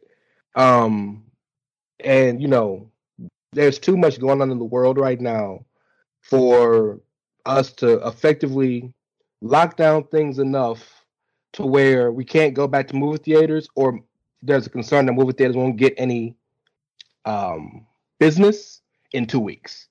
I think there's more of a real concern about Eternals and mainly Spider-Man. I think they'll still pop Eternals out because I don't think they expected to make the money they would with Spider-Man. That's the reason Black Widow kept getting pushed back, because that was expected to be $1 billion movie. Nobody's expecting Shang-Chi and Eternals to be that level of a movie. It's going to make money. It's a Marvel movie, but not that much. Not $1 billion plus like Spider-Man and Black Widow most assuredly would have done in a regular scenario. I'm not even thinking about society right now because society's crazy. I'm just speaking strictly about the movie business. I think it would behoove them to go ahead and rock this Shang-Chi thing out, and then get your people together and holler at Angelina Jolie and Brian Tyree Henry and Selma Hayek and Camille Nanjiani and all the people in Eternals and say, let's modify these contracts real fast because we might have to put y'all ass on Disney Plus, you know? Right. And if we got to push back Far From Home, No Way Home, if we got to push that back a couple months, do that, because that's the movie you need in theaters, because Spider-Man is $1.5 billion minimum, especially that Spider-Man. Right. As far as Venom is concerned, I'm excited about the movie only because seeing Carnage on on a TV screen is, I think, a lot of comic fans' dream, knowing who he is to the comics. I'm not stoked about Woody Harrelson playing it, and Woody Harrelson is one of our greatest actors. I'm not stoked about that part of it, the Cletus Cassidy part of it. But I am nonplussed if it gets pushed back or not, because essentially that and Morbius don't really matter until Peter Parker shows up on Sony. When Peter Parker shows up on Sony, then everything on that side of the world will matter. In the meantime, those two movies are just movies for the sake of movies. Yeah, DC movies in the Marvel kind of pantheon of things at that point. But no, you're right. It's Shang-Chi's got a real, how do I put this? So they've got like that 45-day window, right, Ray, where it's going to be exclusively in the theaters for Shang-Chi. That's not going to Disney Premiere. And no. And I agree with you that nobody is looking at Shang-Chi as, again, you using the same terminology. Nobody's looking at it as a world beater. It's not going to break any records, but it's still, in my opinion, a very important movie for the MCU, because you are bringing in an ancillary character that you are trying to now elevate to a different status to get him integrated into the MCU, because they need these characters to fill it out like they did with Guardians of the Galaxy. I don't think it's going to catch fire like Guardians did, no. But it's a character that, as they rebuild their roster, which is very important for the MCU going forward, we've all talked about this, they've got to develop new characters. Shang-Chi's one of those characters.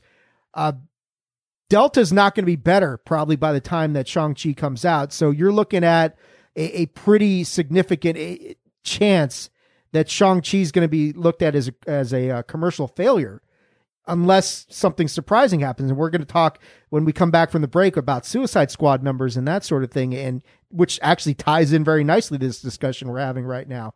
Because if Shang-Chi bombs at the box office, what does that mean? because it's solely a theatrical release for 45 days, right in the middle of, we are now in officially the fourth surge of this goddamn thing. And so here we go. You know, it was what we wanted to avoid. It's unavoidable now. No one can deny it. So yeah, I'm concerned about not that Shang-Chi gets delayed so much, but the impact that it's going to have on that and Eternals. And Shang-Chi's kind of a more of a street level kind of character. Eternals is going to be very cosmic. So there's a real risk that this pandemic is going to suppress the development of the MCU as far as these new characters are going, or at least delay people's general acceptance of, okay, these guys are being integrated into this bigger thing.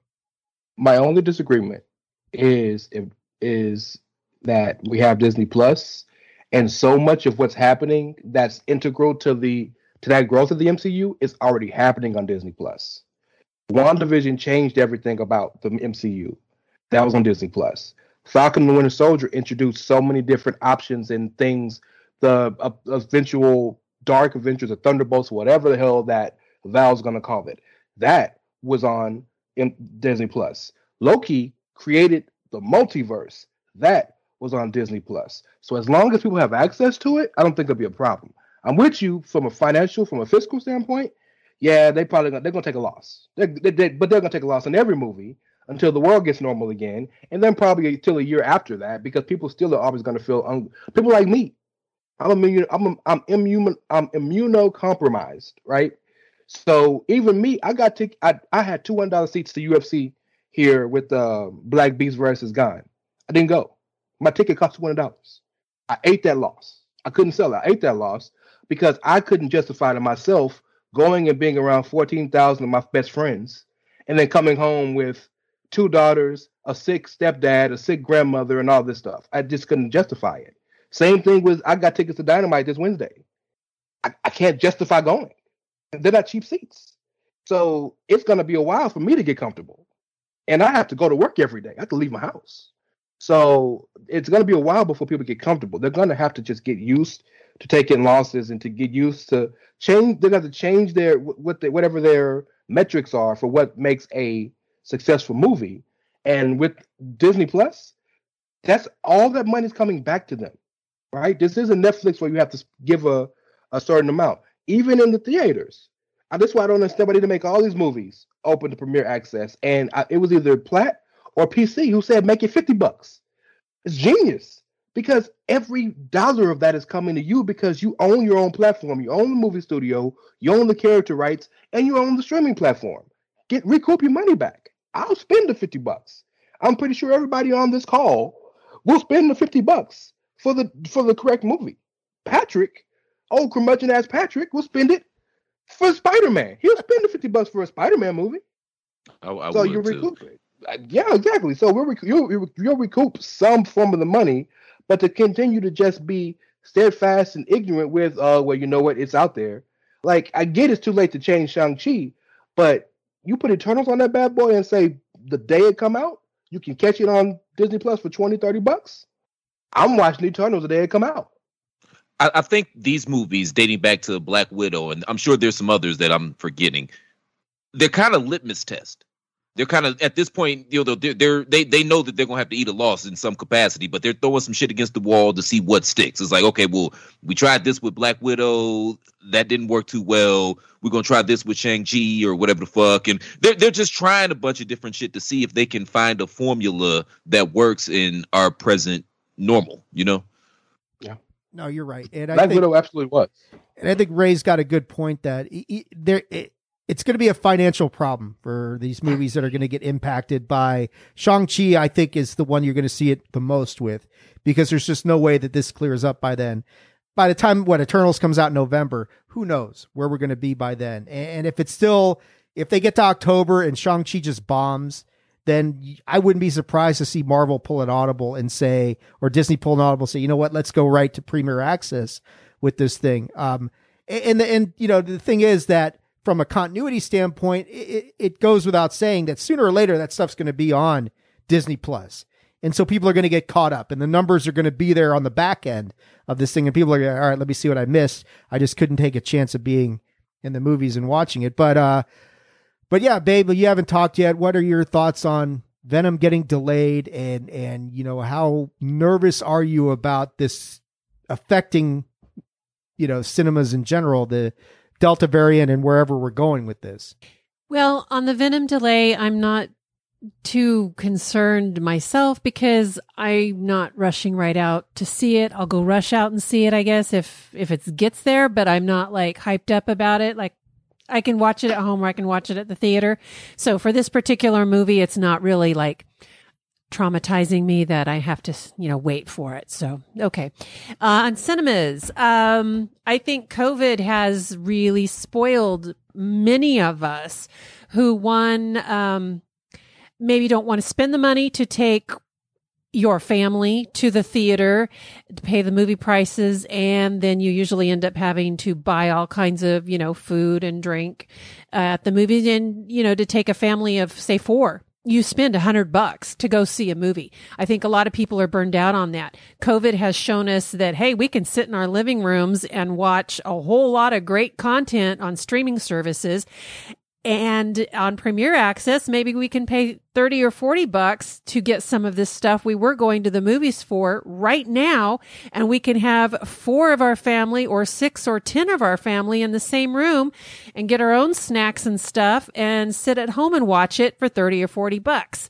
And you don't have to get dressed up. You don't have to put on makeup. You don't have to look presentable. You can stay in your PJs if you want to. And I think a lot of us really enjoy that. Some of us, like me, I enjoy going out to the movies. I like the theater experience. I love going. I do not want to see theaters go the way of the drive-ins, which I miss dearly. I grew up going to the drive-ins. Those were so much fun. And it just kills me that here in Bakersfield, we don't have any more drive-ins to go to. And those were great. I don't want to see the theaters go that route, but at the same time, I think they're going to take a hit, and I think we're going to see less theaters available for movie viewing because people aren't going to support that. It was our only option. If you wanted to see a movie, you had to go to the theater. That's not our only option now. And I think some people are going to just kind of stop doing that. They're going to opt out of that option and do the stay at home, do the streaming. And Chris, you know, Kayleen, I was going to say, Chris has said, go ahead. Yeah. You've said this many times in the past. Oh no, exactly.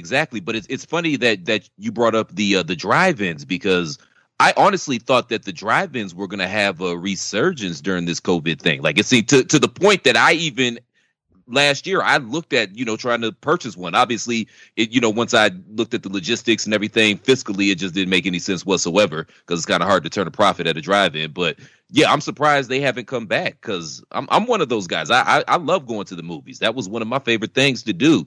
You know, I had no idea that the last time I went to the movies was going to be the last time I went to the movies, you know? And the beauty of doing Premier Access, by the way, I've been to a drive-in since the pandemic started, and it's pretty dope. Just I have to drive an hour and a half to get to it. So that's why I don't go often. But the beauty, and Kayleen had broke it down perfectly about watching from home. The thing that she didn't mention is you can watch over and over and over again. If I go to the movies, I got to pay the money. If I want to see Fast 9 3 times in theaters, that's almost $150 if I take me and friends or family or the kids. At home, I buy that bad boy, $20. Ray, you did go to the theaters 3 times and saw Fast 9, didn't you? Or was I imagining that? Neither here nor there. And there are reasons. I didn't go just because I wanted to see Big Match John 3 times. I had to leave the theater a couple of times for some family stuff. So that's why I had to keep doing it. He was in the movie, you just couldn't see him. So anyway. No. Yes. And let's Dom's transparent brother, or translucent brother. I apologize, Kayleen, please. Oh, sorry. Let's not forget about families with younger kids. How many times do you have to get up mid-movie and, take Junior to the potty, and there's no pause at the theater? And when you're at home on streaming service, you can hit that pause button as often as you need to for potty breaks and whatnot. So that is a huge perk to families with young kids to stay home. Yeah. That's very true. Yeah, we're going to be in Vegas next week watching Roman Reigns wrestle himself. So we're going to find out just how good he really is. We're going to find out how good That's why he's the tribal chief of the best in the world. That's why. He's like, they said that Bret Hart could wrestle a broomstick and make it look good. I'm going to wrestle myself and make it look fantastic. So awesome. We'll see how good Roman really is. We're going to take our second commercial break here and pay some more bills. But when we come back, we're going to take a look. Kind of ties into what we're talking about with numbers and the impact of the pandemic and everything like that.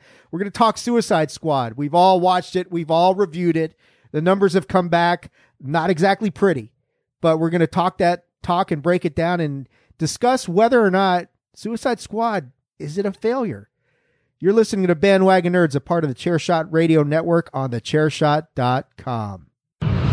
Thechairshot.com. Always use your head. Why should you visit thechairshot.com? Thechairshot.com is your home for hard-hitting reviews, news, opinion, and analysis with attitude. Why? Because you're smarter than the average fan. Thechairshot.com. Always use your head. This is your boy Kenny Killer telling you to make sure you check out thechairshot.com, bringing you breaking news, interviews, podcasts galore, everything pro wrestling. Make sure you check it out, thechairshot.com. All right, folks, we are back. Paid some more bills.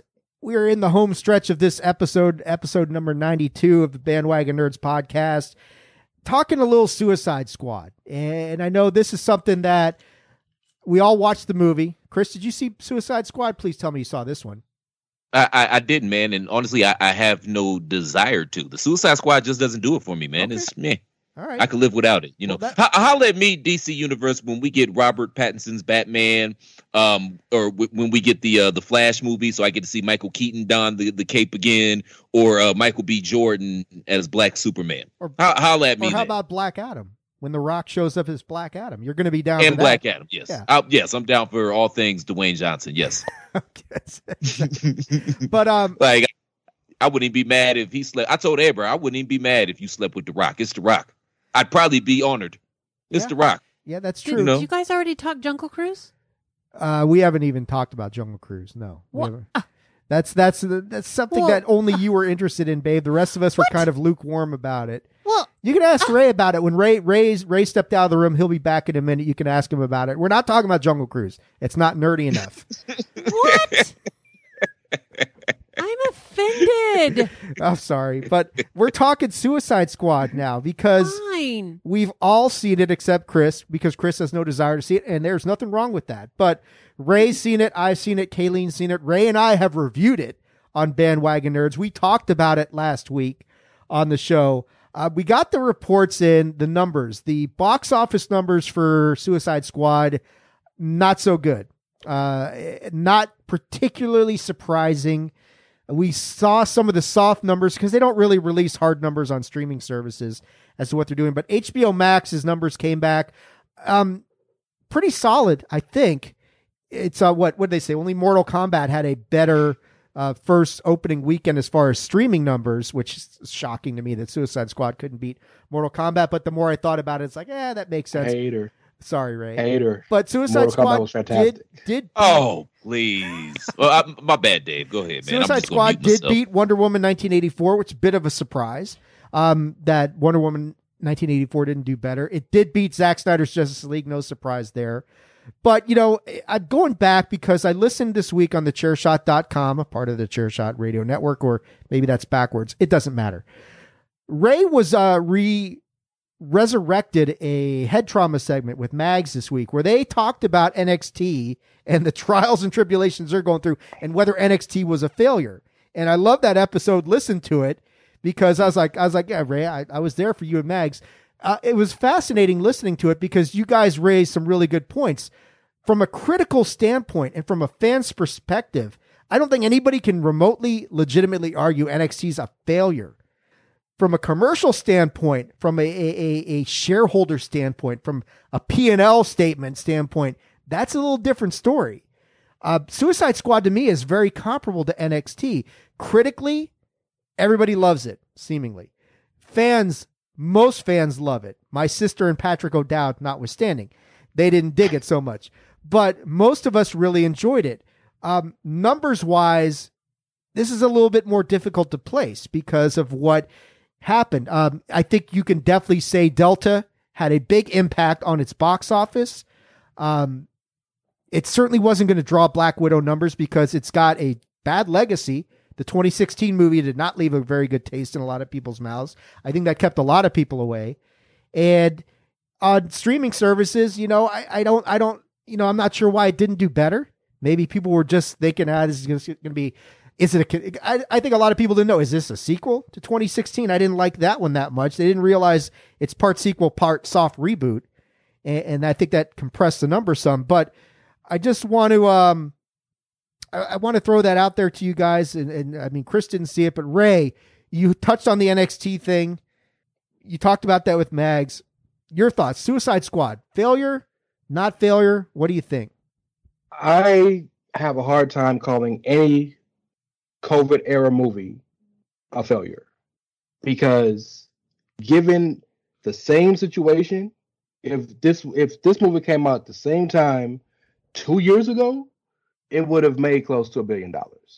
Even the original Suicide Squad movie, which was boo-boo critically, made a lot of money commercially. So I have no qualms or no questions or no concerns about its value commercially, given if the world was back normal. Now, where I think the conversation skews a little bit is the different ways to watch it. Now, according to what HBO Max said, for it to be, again, just like I spoke about Disney Plus, or I've spoken about the WWE Network on other shows, Warner Brothers owns the rights to everything involved. They own the rights to all the characters. They own the rights to the movie studio. They own the rights to HBO Max. So all the money that comes streaming comes back to them. Now, it's not Premier Access like they do with like Disney Plus does, where you got to spend an extra $20 to watch the movie. But the number of people that have HBO Max, Disney Plus has more, I think. HBO Max may have more. I don't know what the numbers are. I can't remember. But all that money is recouping, especially people who are subscribing first time to see these movies. But we also have to remember, too, while the Suicide Squad has bankable stars, Margot Robbie is, I think, a bankable star. Idris Elba is a bankable star. Cena may not be a bankable star on the level of a lot of other stars, but he's bringing in a full fan base of wrestling fans. And there are a lot of fans who have watched him in movies who know he's funny as hell that are enjoying him. But and then Viola Davis is the best actor in the world, in my opinion. So you have people that are bankable stars. But the thing with Suicide Squad is it's such a different style movie in that, first and foremost, nobody's expected to be alive the entire movie. That's the premise of the movie, right? Number one. And number two, I just don't think it's the type of, it's not quite it's an ensemble movie, but it's not a team-up movie, right? This isn't the Avengers or the Justice League in which there's a dynamic of the team that is integral to the movie. Everybody's supposed to die. So I don't know that even if it was critically acclaimed or even if the promos or the commercials were good, if it was ever going to make a ton of money compared to some other movies. I never expect it to be the commercial darling of 2021. Delta notwithstanding. Yeah, fair enough. I mean, and critically, people love the damn thing. So maybe that counts. I mean, that's goodwill in the bank right there. It may not be dollars, but it's your reputation. It's a different dynamic, a different metric. Chris, you were going to say something. Well, I'm sorry, real quick. For DC, at this point, they'd rather have critical acclaim than commercial acclaim because they need that shit. They need goodwill. I mean, they need something to give the fans a reason to believe. Marvel can shit the bed a few times and it's not going to matter. DC doesn't have that luxury anymore to there is no margin for error really anymore. Chris, you were going to say something here. No, that's a good point, Dave, because Marvel's got 12 years of goodwill built up. So they can have a flop here and there, or like you said, they can bomb or shit the bed or whatever. Yeah, DC's still trying to get their foot off the ground. So no, that's an excellent point. I just don't know what they expected with this movie, honestly. Like you said, like we all talked about, you know, the 2016 one. That's the main reason I didn't watch this one, because the last one was so shitty. Like I was just out. And frankly, I think while the premise is interesting, as opposed to a motion picture, I think it actually would work better as a television series. You know what I mean? Not necessarily episodic, but like an A-Team type of thing, or like a Knight Rider, where every week there's a different premise. You know what I mean? Like there's no connective tissue per se. It's just like you're battling the monster of the week every week on, you know, I think that would work out better than trying to make this thing a movie, you know? It's a good point. Suicide Squad would make an interesting TV series if they wanted to go in that direction. But it's probably, I don't know, Ray, too much like Doom Patrol probably at this point, right? Stylistically, the style may work, but you'd have to change it from what it was. Because the whole point about the Suicide Squad is you don't use them all the time. The point is, I only call them when it's the worst of the worst that I got to fix, and I need expendable people. So it kind of gets dulled a bit, you know, or you know, you're kind of putting water in your Kool-Aid a little bit if you have it every week, and you know what I mean. So the two most important things are Amanda Waller don't give a shit about the people she used. So people got to die. That's why I love the movie, because the first 20 minutes, you ain't seen it yet, but you get what it is. And the other thing is that, you know, if this happened every other week or two, then people would catch on. This is supposed to be a covert operation, which is why she uses the people that nobody will ever miss. If you do it every week, if there's a monster of the week every week, then just thinking in the world, people would catch on, and Amanda wouldn't have the power. Waller wouldn't have the power that she has.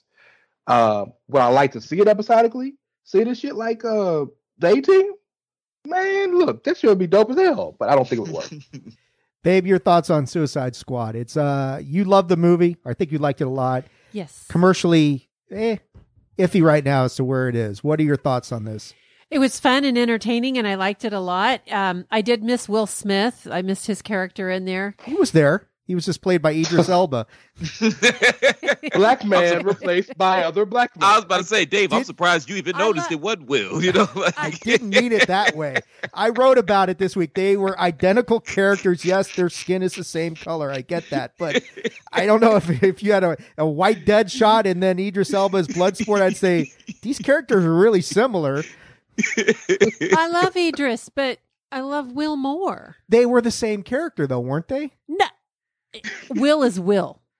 You can't replace That's Will. fair. Yeah. That's fair. That's fair. That's right. Deadpool's real name was Will Smith. Fresh Prince versus Heimdall. There you go. Yeah. It was good. I liked it. It was grosser than I thought it was gonna be, but okay. Hey, it was still fun. It was still entertaining. Harley is badass. That was great. And Starro, I'm still out. Like what the ew and what the F all at the same time. But it was good and I liked it. And I guess, you know, hey, if you don't go see it, you're missing out. But I feel bad because a lot of effort and money was put out for this movie. And yeah, I think the first movie kind of ruined it for a lot of people because Chris holy Black being cow, one of them. that the bad lady in the first round was very lame. And I'll leave it at that. So, Starro, when you're outdone by a fucking giant starfish, yeah, Enchantress, you done fucked up.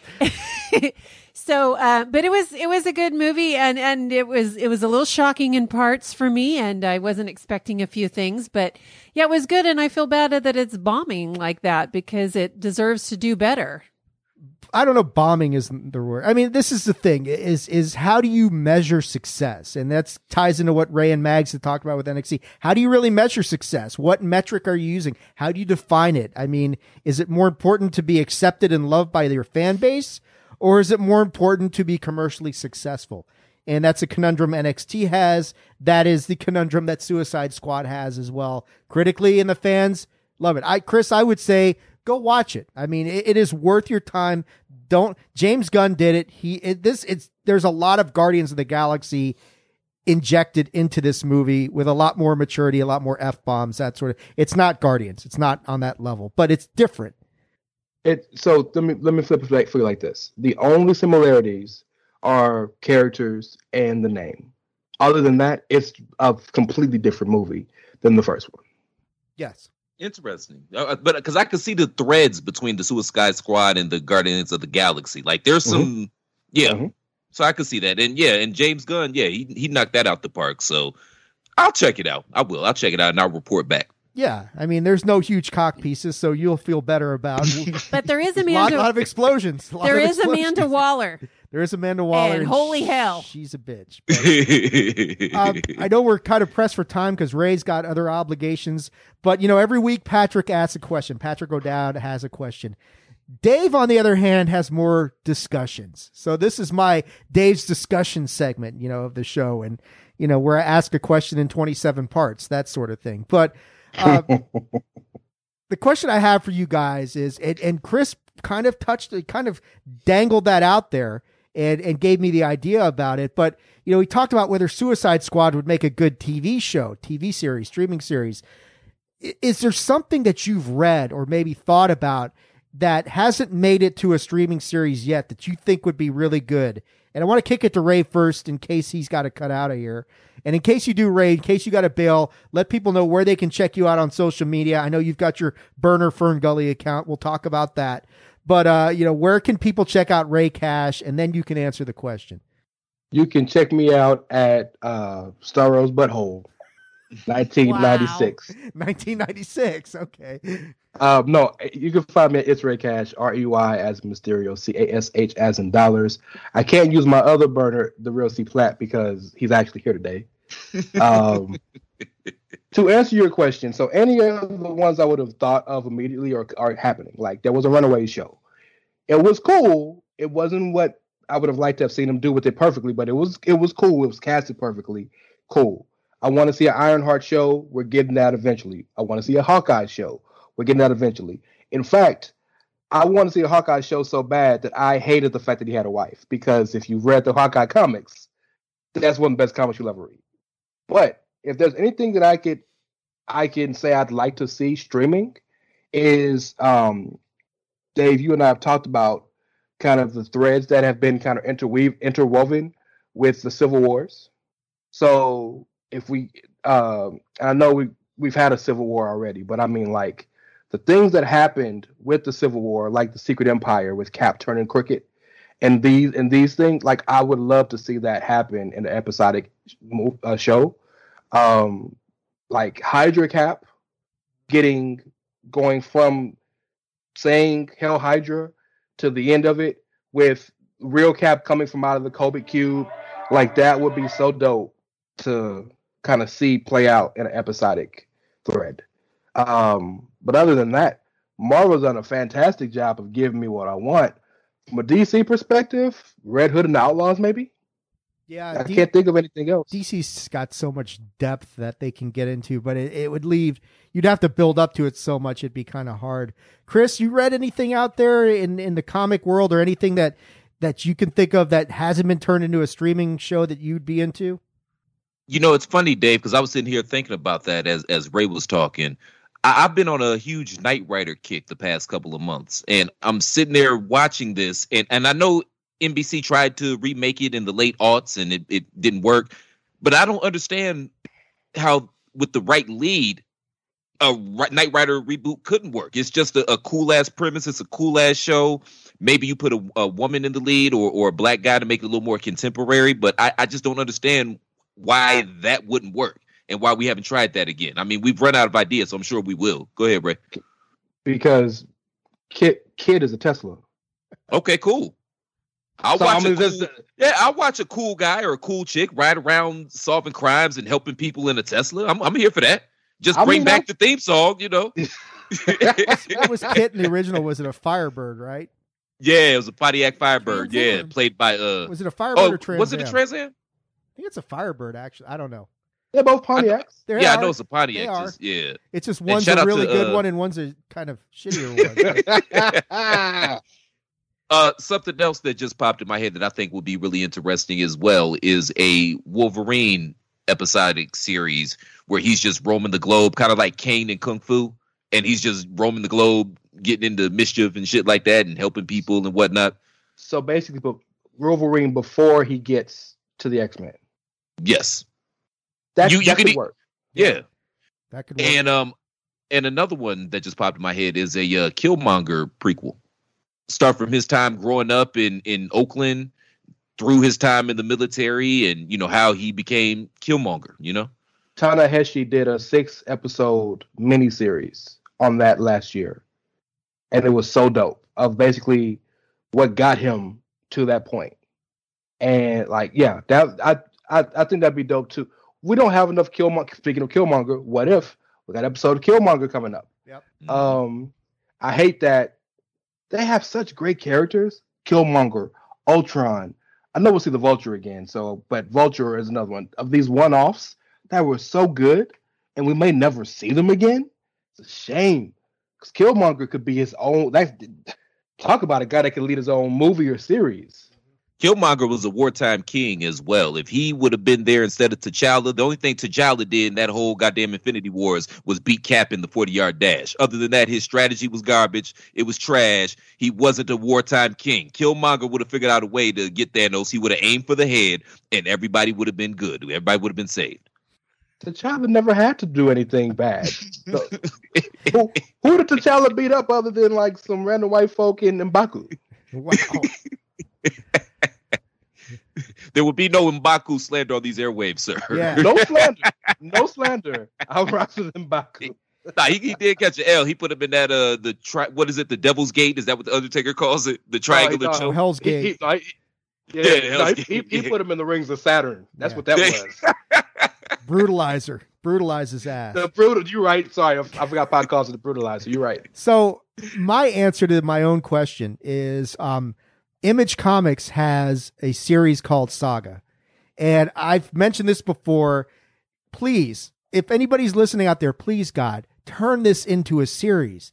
Because if you think Doom Patrol's batshit crazy, you ain't seen nothing yet until you got to Saga with, give me Lion Cat. Let me see Lion Cat for real. Let me see the Will having, getting it on with the Stalk, who's like a quasi spider sort of woman sort of thing.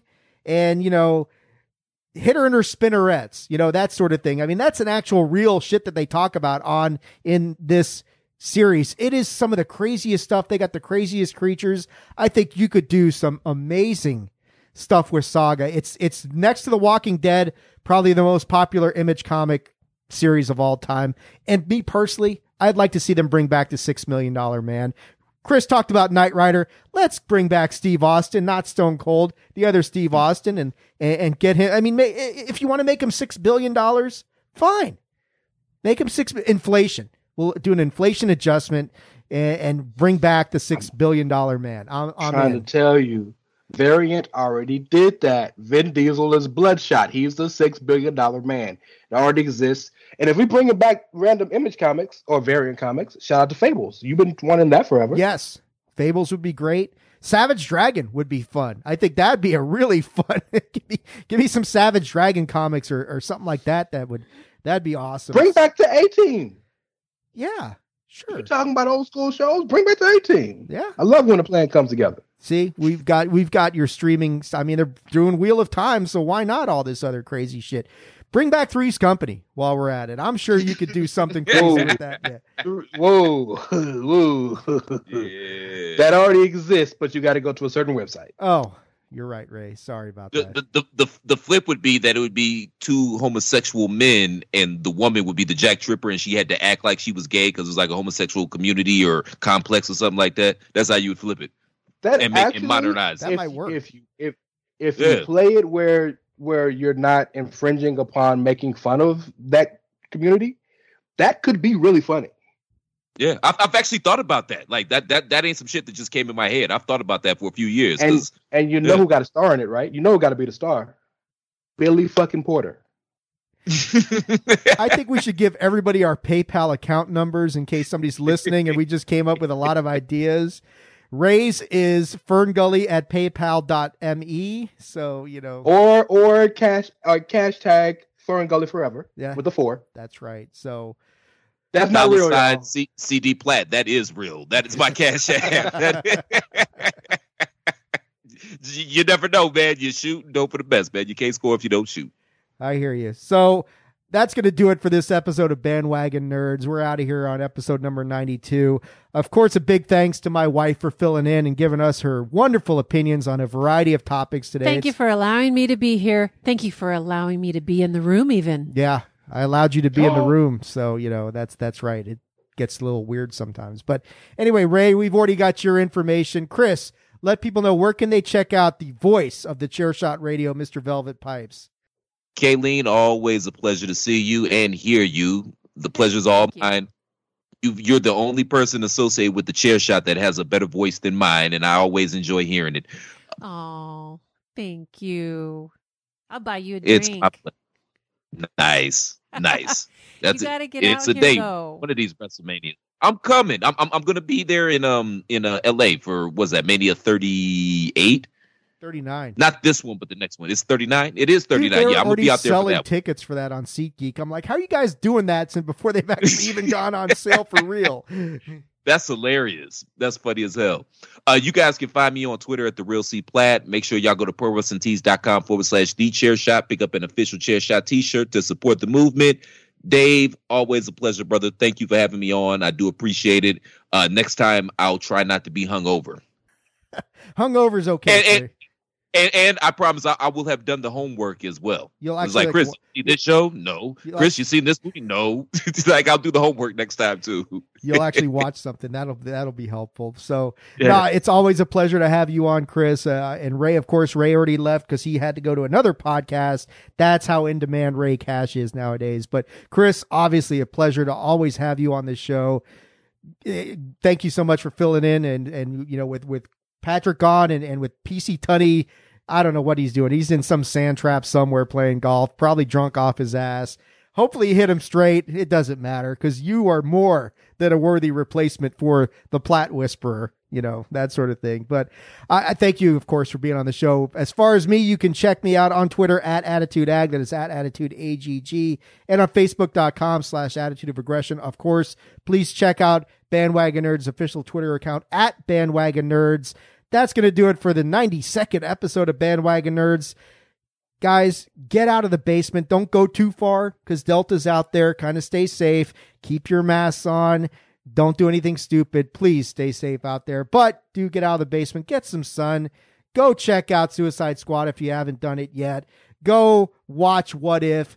Go watch This Is Pop. Until next week, you've been listening to Bandwagon Nerds on the Chairshot Radio Network, a part of thechairshot.com.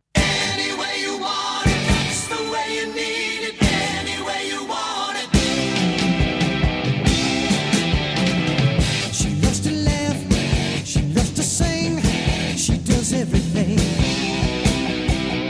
She loves to move, she loves to groove, she loves a lot of things.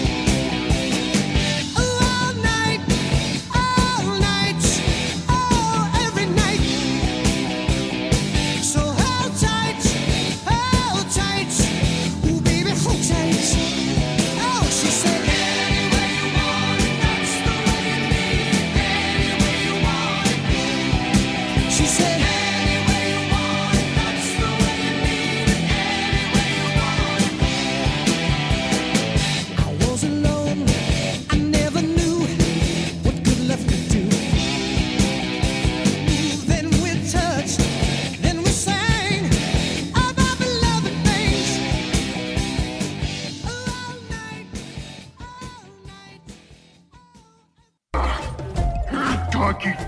Donkey. Here, boy. Here. Hold still. No, donkey. Fuck. Hey, wait up. Donkey. Son of a...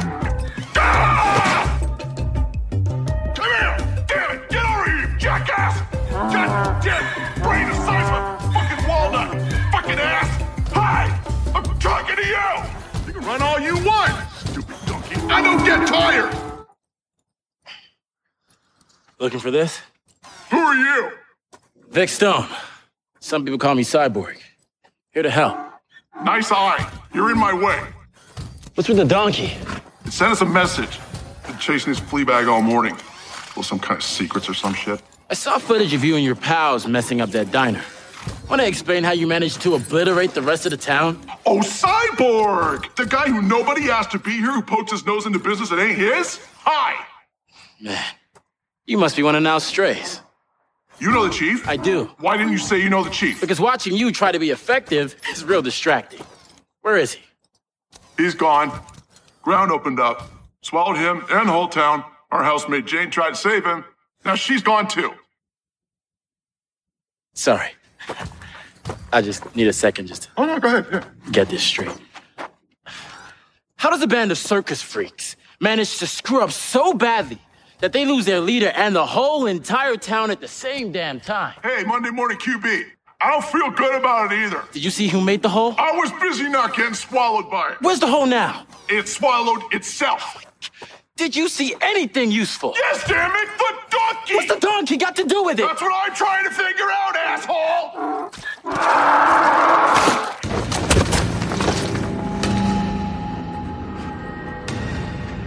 Take it that's Jane?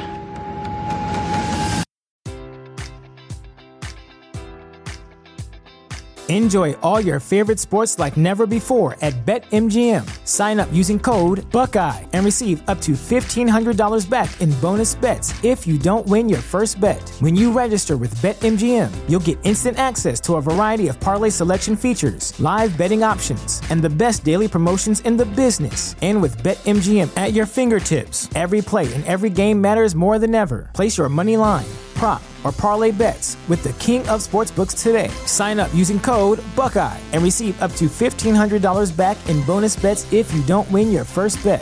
BetMGM and GameSense remind you to play responsibly. 21 plus and present in Ohio, subject to eligibility requirements. Rewards are non-withdrawable bonus bets that expire in 7 days. Gambling problem? Call 1-800-GAMBLER. In partnership with MGM Northfield Park.